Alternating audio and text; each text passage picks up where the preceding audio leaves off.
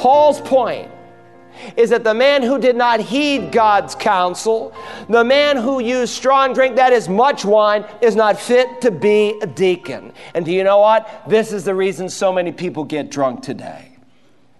The stuff's addictive. Please don't call him an alcoholic. That's the world's term.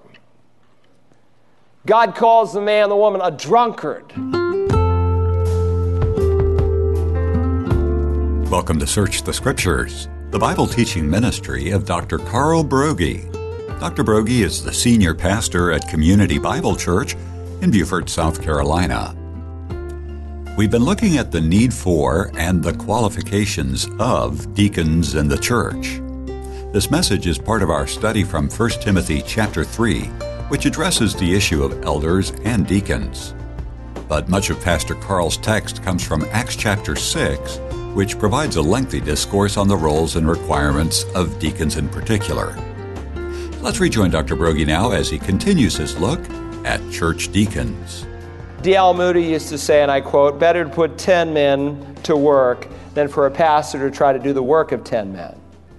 Certainly it's better for the pastor. Certainly it's better for those whom you give an opportunity to serve, and it's better for the health of the church as a whole. I know a lot of bitter men who are in the ministry or have left it because of its disastrous effects on their life. Now, this verse is very clear. Don't take the very first 7 men who are available. Rather, select men who are qualified to do the job. And we commonly call these 7 men here in Acts 6 deacons because the Greek cognate diakonia, which is used in verse 1, translated service, and diakoneo in verse 2, translated serve, simply means a servant. Throughout the New Testament, wherever you see the word servant, it's the Greek word diakonos. That's all it is. But when it's used in a formal sense, it refers to the office. But unlike the office of elder, you will be very hard-pressed to find a job description for the deacon in the New Testament. In fact, the exact nature of what a deacon is supposed to do is nowhere spelled out in the New Testament. And it doesn't have to be, because the title says it all. A servant, a diakonus, is one who executed the commands of another. And the function of the 7 was to assist the apostles. And back in 1 Timothy 3, having just given the qualifications and the role that an elder is to play, it becomes apparent that the deacons who follow serve at the will of the elders. And here in Acts 6, you find these 7 men who are humble servants in the church, men who made it possible for the apostles to do what God had called them to do. And I might note they are men, not women. Not because men are better than women, but because in God's order of things, God has a different role for men than He has for women. Look at the verse. "But select from among you, brethren, 7 men." Please note, he does not use the Greek word anthropos that's used generically to refer to men and women alike. He uses the Greek word andros that can only refer to a man. A deacon is to be a man. And I know on this day of women preachers and women deacons that what I'm saying this morning is not popular, but it is right because it's taught right here in Acts 6 where the office originates. The office of pastor, the office of elder, the office of bishop, the office of overseer, all the same office, and the office of deacon, a second office, and the New Testament clearly can only be filled by a man. And again, it has absolutely nothing to do with equality. We are equal, but we have different roles in the body of Christ. Just as in your home, the husband and the wife are equal, but the husband is called to be the head of his wife. Well, in the church, men and women are equal, but the deacon, those who fill the office of servant, are to be filled by men. It doesn't mean that a woman is inferior. They just have different roles. You know, there are some things in the church that only a man can do, and there are other things in the church that only a woman can do. For instance, as an elder, I am forbidden by God to disciple in an ongoing fashion young women. Listen to what Paul says to Titus in that pastoral epistle. Older women, likewise, as he instructs Titus, are to be reverent in their behavior, not malicious gossips, not enslaved to much wine, teaching what is good, that they may encourage the young women. Now, Titus chapter 2, verses 3 and 4 tells me that the older women are to teach and to train the younger women. You read that whole chapter, and Paul's very specific. He says, Titus, you teach the older men. Titus, you teach the older women. Titus, you teach the young men. Titus, you teach the bond slaves. But Titus, don't you teach those young gals. You teach the older women so they in turn can teach those younger women. Why? Because first, I think older women are more qualified to disciple younger women by virtue of the fact that they are a woman and understand some of the special needs. But secondly, I believe God is trying to protect his pastors from scandal. You have a pastor who's compassionate, caring, listening, Spirit-filled, and a woman comes consistently for counseling, and she's got a husband who's not that way. Well, she can easily become infatuated, not because he's good looking, but because he's caring. And potentially, there's great problem in the church. Titus, you teach the older women. They in turn will teach the younger women. 99% of the women I counsel once. Only twice is my policy in a 6-month period of time. And most of the time, if there's an ongoing need, I come up with a solution, with a standard of counseling that would need to be implemented in her life, and I give an older woman that responsibility to carry it out. And I wonder if we are aware of the price that we are paying in the church today for violating this truth. It's not a matter of qualities, it's a matter of roles. It's to protect the church from scandal. And those who are set aside to serve in the office of deacon, first and foremost, need to be servants. 7 men described here who are humble servants. Look at verse 3. But select from among you, brethren, 7 men of good reputation, full of the Spirit and of wisdom, whom we may put in charge of this task. Now, they were men whose work made it possible, again, for the apostles to do their work. But please notice, they don't look for 7 warm bodies to solve the problem. They look for qualified men. They had to be men, first, of good reputation. Second, men who were filled with the Spirit. Third, men full of wisdom. And you know, wisdom is not just knowledge. It's the ability to take Bible knowledge and apply it practically to the everyday events of life. So they diagnose the problem. They determine the priority. They delegate the responsibility. Notice, too, they discover the effect. Verse 7. And the word of God kept on spreading, and the number of disciples continued to increase greatly in Jerusalem. And a great many of the priests, even the religious folks, were getting saved. They were becoming obedient to the faith. You know what that means? It means they were growing faster. They were growing faster than ever before because they were doing it God's way. And I want to tell you, a church will stand or fall on its leadership. There's no easy growth, but when problems are solved God's way, the work will continue to the glory of God. Do you know why this early church grew so much? Because every time the devil attacked, they went to their knees and they came back with a God-given solution based on God's book. And listen, friends, a church cannot stop growing when they look to the Lord Jesus Christ and they do it His way. And I thank God that we have some growth pains at Community Bible Church, because I'd rather be a part of a church that was growing than a part of a church that was dead and doing nothing. And so when Paul writes to the church at Philippi, he says, Paul and Timothy, bondservants of Christ Jesus, to all the saints in Christ Jesus who in Philippi, including the overseers and deacons. A few brief years of church history had bypassed. They had gone from Jerusalem to Antioch, across Asia Minor, across the Aegean into Europe. So by the time he writes one of these early epistles, the office of elder and the office of deacon are both in place. Now that's how the office began early in the days of the church when the church was born. So we need to ask a second question. What are the qualifications for becoming a deacon? What traits ought to be true of the true servant of God? Well, God doesn't leave us in the dark. Through the pen of the Apostle Paul, here and back in 1 Timothy 3, he gives us the credentials for the office. He proceeds to spell out 9 essential qualifications for the man who wants to serve in the office of deacon. He just touched on them in Acts 6. Now he spells it out in detail. Now gird up your minds for action. Some of you are already going into the ozone, and you're thinking about this afternoon. And as we go through this grocery list, they're very, very important. Because some of you someday may be in the process of selecting a deacon. Or you may be one who is aspiring to become a deacon. Or you just want to be a godly servant for the Lord. Well, these 9 qualities are things that you would want to seek. First, a deacon is to be a man of dignity. Look at verse 8. Deacons likewise must be men of dignity. Now, the word likewise is very important because it communicates the same kind of emphasis that Paul placed on the office of elder. Likewise, these men, and circle those words, must be. There are certain things that must be true of a deacon.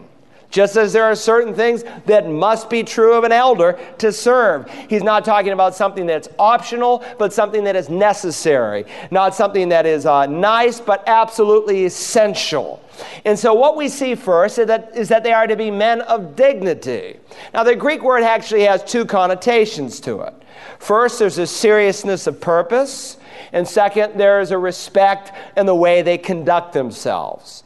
A dignified man is a man of serious purpose and of respectful conduct. You know, he's not just a continual jokester. Doesn't mean he doesn't have a sense of humor, but he's not frivolous. He's not shallow. He's not superficial. He's not silly. And there's a sense of determination and commitment and stability in his walk with Jesus Christ. The word dignity means he's worthy of respect. It's a positive term. And as much as anything, I suppose it's explained by the 3 negative qualifications that follow. Positively, a deacon is to be a man of dignity. But negatively, a deacon is not to be double-tongued. Now, the idea that a deacon is not to say one thing to one person and another thing to another person. And because he does not say one thing to one member and another thing to another member, you can depend on what he says. How many of you have read Pilgrim's Progress? Next to a number of you, next to the Bible, it's the most published book in the world. I commend it to your reading. It's fascinating. But if you remember in that book, there's that pastor called Mr. Two Tongues. And then there in the congregation, there was Mr. Smoothman and Mr. Anything and Mr. Facing Two Ways. These were all people of duplicity. Now, I find it interesting because in the Septuagint, which is the Greek rendition of the Old Testament, the meaning of some Greek words can be illuminated by the way they are used in the Old Testament. Most people lost their ability to speak Hebrew, so they read their Old Testament in Greek. And so the way you saw a Hebrew word translated into Greek sometimes shed some light on how that Greek word was thought of in the first century. Well, I find it rather interesting because this Greek word translated here, double-tongued, is translated in the Hebrew Septuagint, translated into Greek as a talebearer or as a gossiper. For instance, in Proverbs 11, he who goes about as a talebearer reveals secrets, but he who is trustworthy conceals a matter.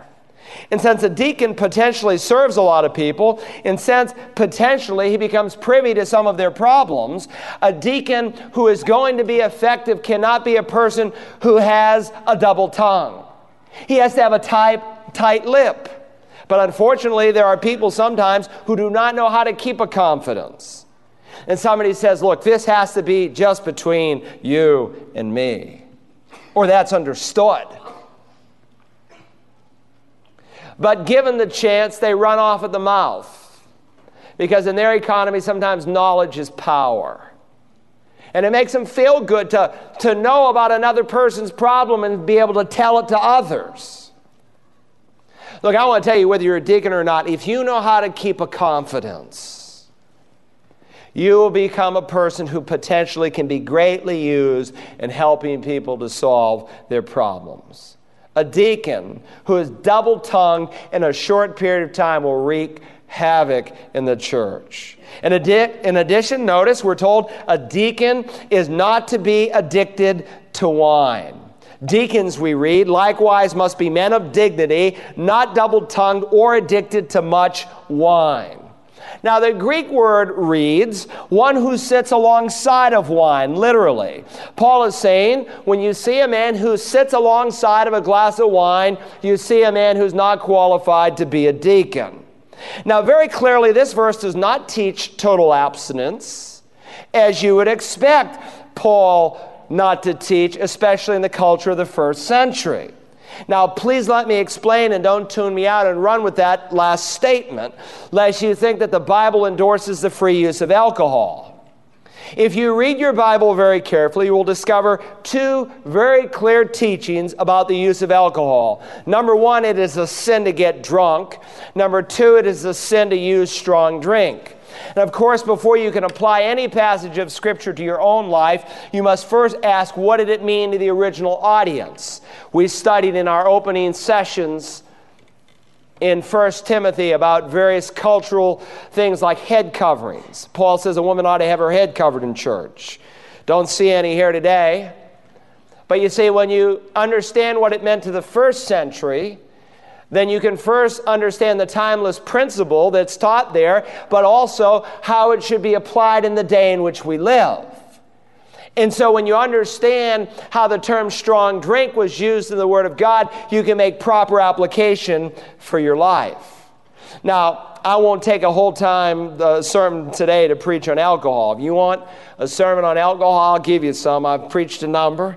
Be happy to tell you where to find them here at the church in our library.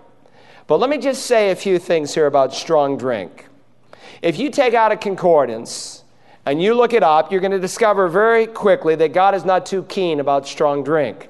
For instance, in Proverbs, we read, wine is a mocker, strong drink is a brawler, and whoever is intoxicated by it is not wise. You say, well, Pastor, what is strong drink?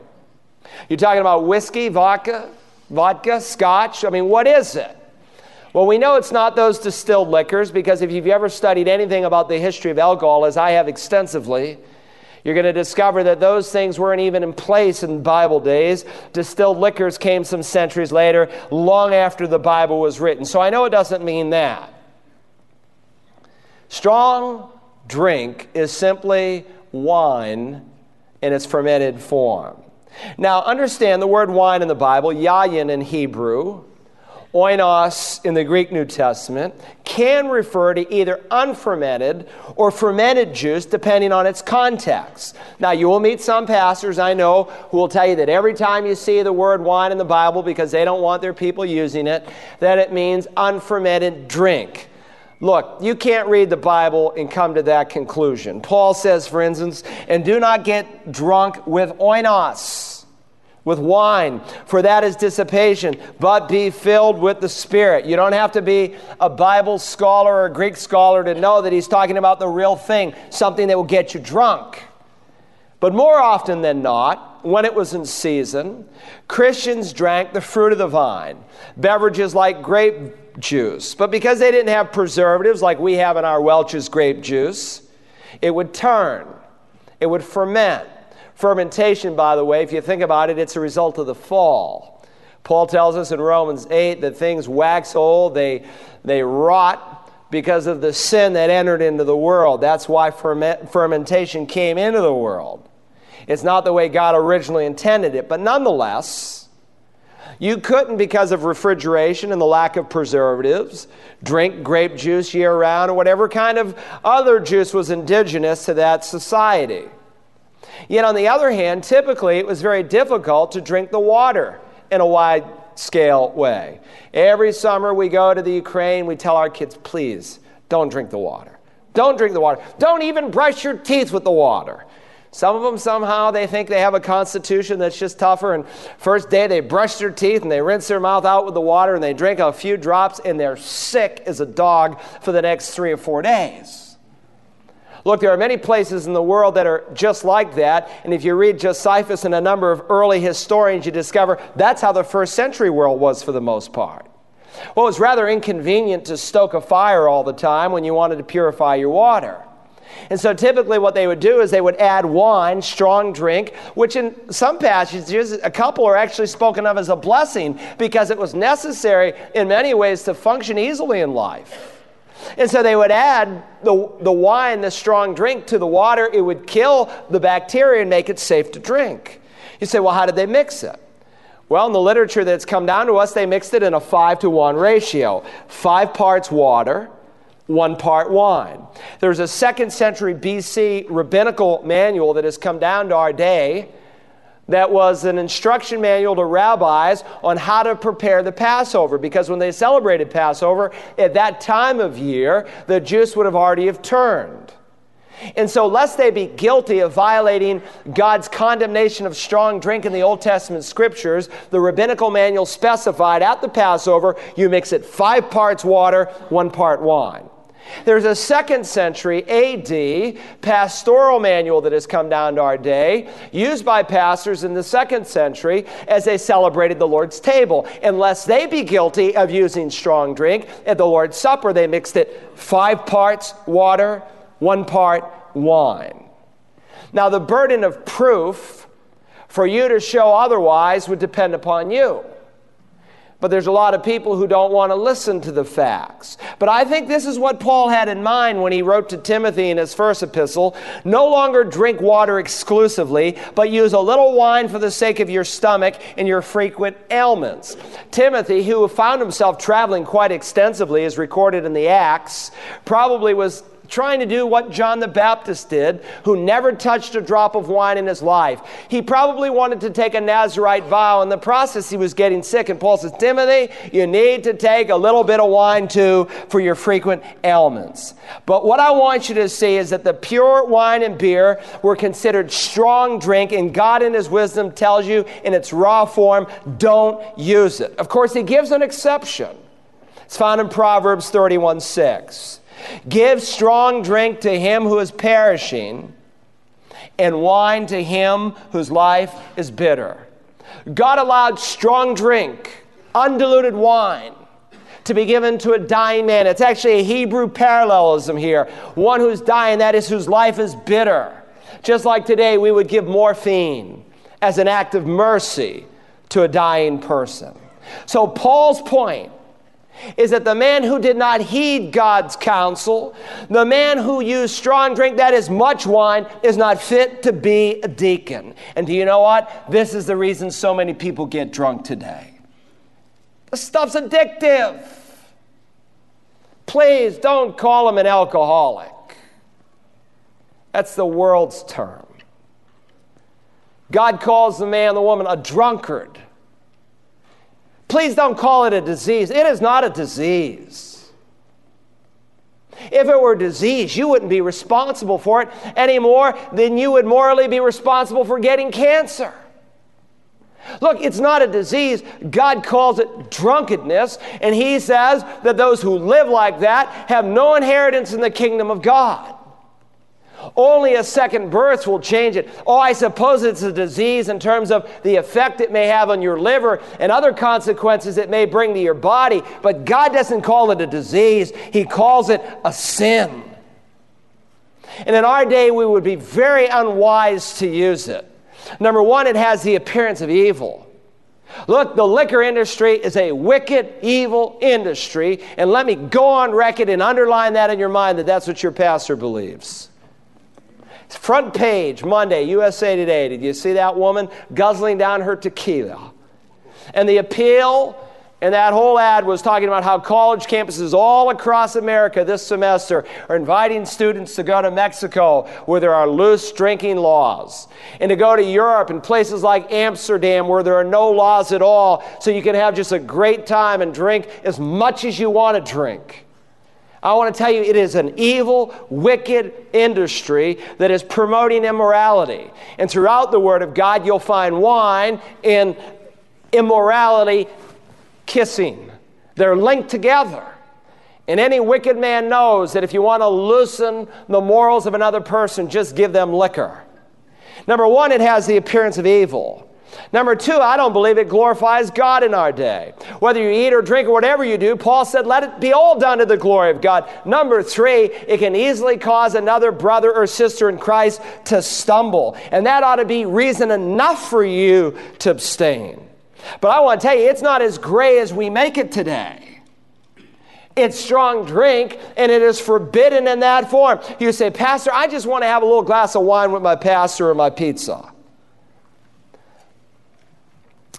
I know there's been a lot of chatter in recent days because it's gotten back to me. I don't agree with Pastor Broggi and his stance on alcohol.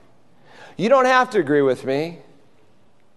But I want to tell you, you will wish you'd agreed with me when you meet Jesus Christ at the judgment seat in heaven. Because you will be ashamed.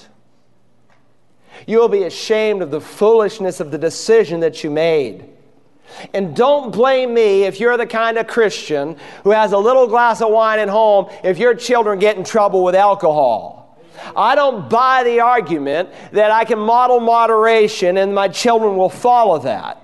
That's like saying, well, I'm going to use cocaine in a little moderation. Look, it's strong drink, it's addictive, and the devil knows it. And these parents, most of whom that are meeting, who are dealing with adult children who grew up in their Christian homes, who are having problems with liquor, or having problems with liquor because their parents supposedly modeled moderation. Look, to use it is to abuse it. And if your children grow up and they have a problem with alcohol, I want to tell you, you may be the root of it. And they may not lick that problem until you get on your face before God and ask Him to forgive you for your wicked support of the alcohol industry in this nation. Listen, if you're a young person, you shouldn't even take a job where you have to serve it. What does Habakkuk 2:15 say? Woe to him who gives drink to his neighbor. Listen, if you have to work in a restaurant where they're serving liquor and that owner can't excuse you from it, I wouldn't work in that restaurant. I would trust God to give you another job. Now look, I'll go to a restaurant where they will serve liquor. I won't drink it. I won't touch a drop of it, but I'll go there because I want to go where the pagans are. I led a man to Christ who was in our first service this morning, 15 feet away from the bar room there over at Applebee's. And he bowed his head as we sat right outside of the bar that day and received Christ as his Lord. Look, you come to my table at lunch this week, and you see a bottle of Budweiser on it. You want to introduce your pagan friend? Oh, this is my pastor. I'm really going to be inclined to witness to him, aren't I? You'd be embarrassed. Look, God doesn't have one standard for me and another for you. And if you want to be the kind of blessable person that God can use, refrain from it. I don't know of a single leader today in the United States that you will hear, at least on the Moody Broadcast Network, that will advocate the use of alcohol. Now, they may get there in different ways, but I want to tell you, I don't know of a single Christian that God is using in any great degree who uses liquor today. Some strong teaching on God's standard for leaders in the church, but it's not a matter of opinion. It's merely expressing God's Word. God blesses the man who seeks to please God. To listen again to today's message on deacons, use the Search the Scriptures app for smartphones and tablets, or visit us online at searchthescriptures.org. You can also order a CD or DVD by calling 877-787-7478 and requesting program 1TM8. Tomorrow we conclude our study of deacons. Join us then as we search the Scriptures.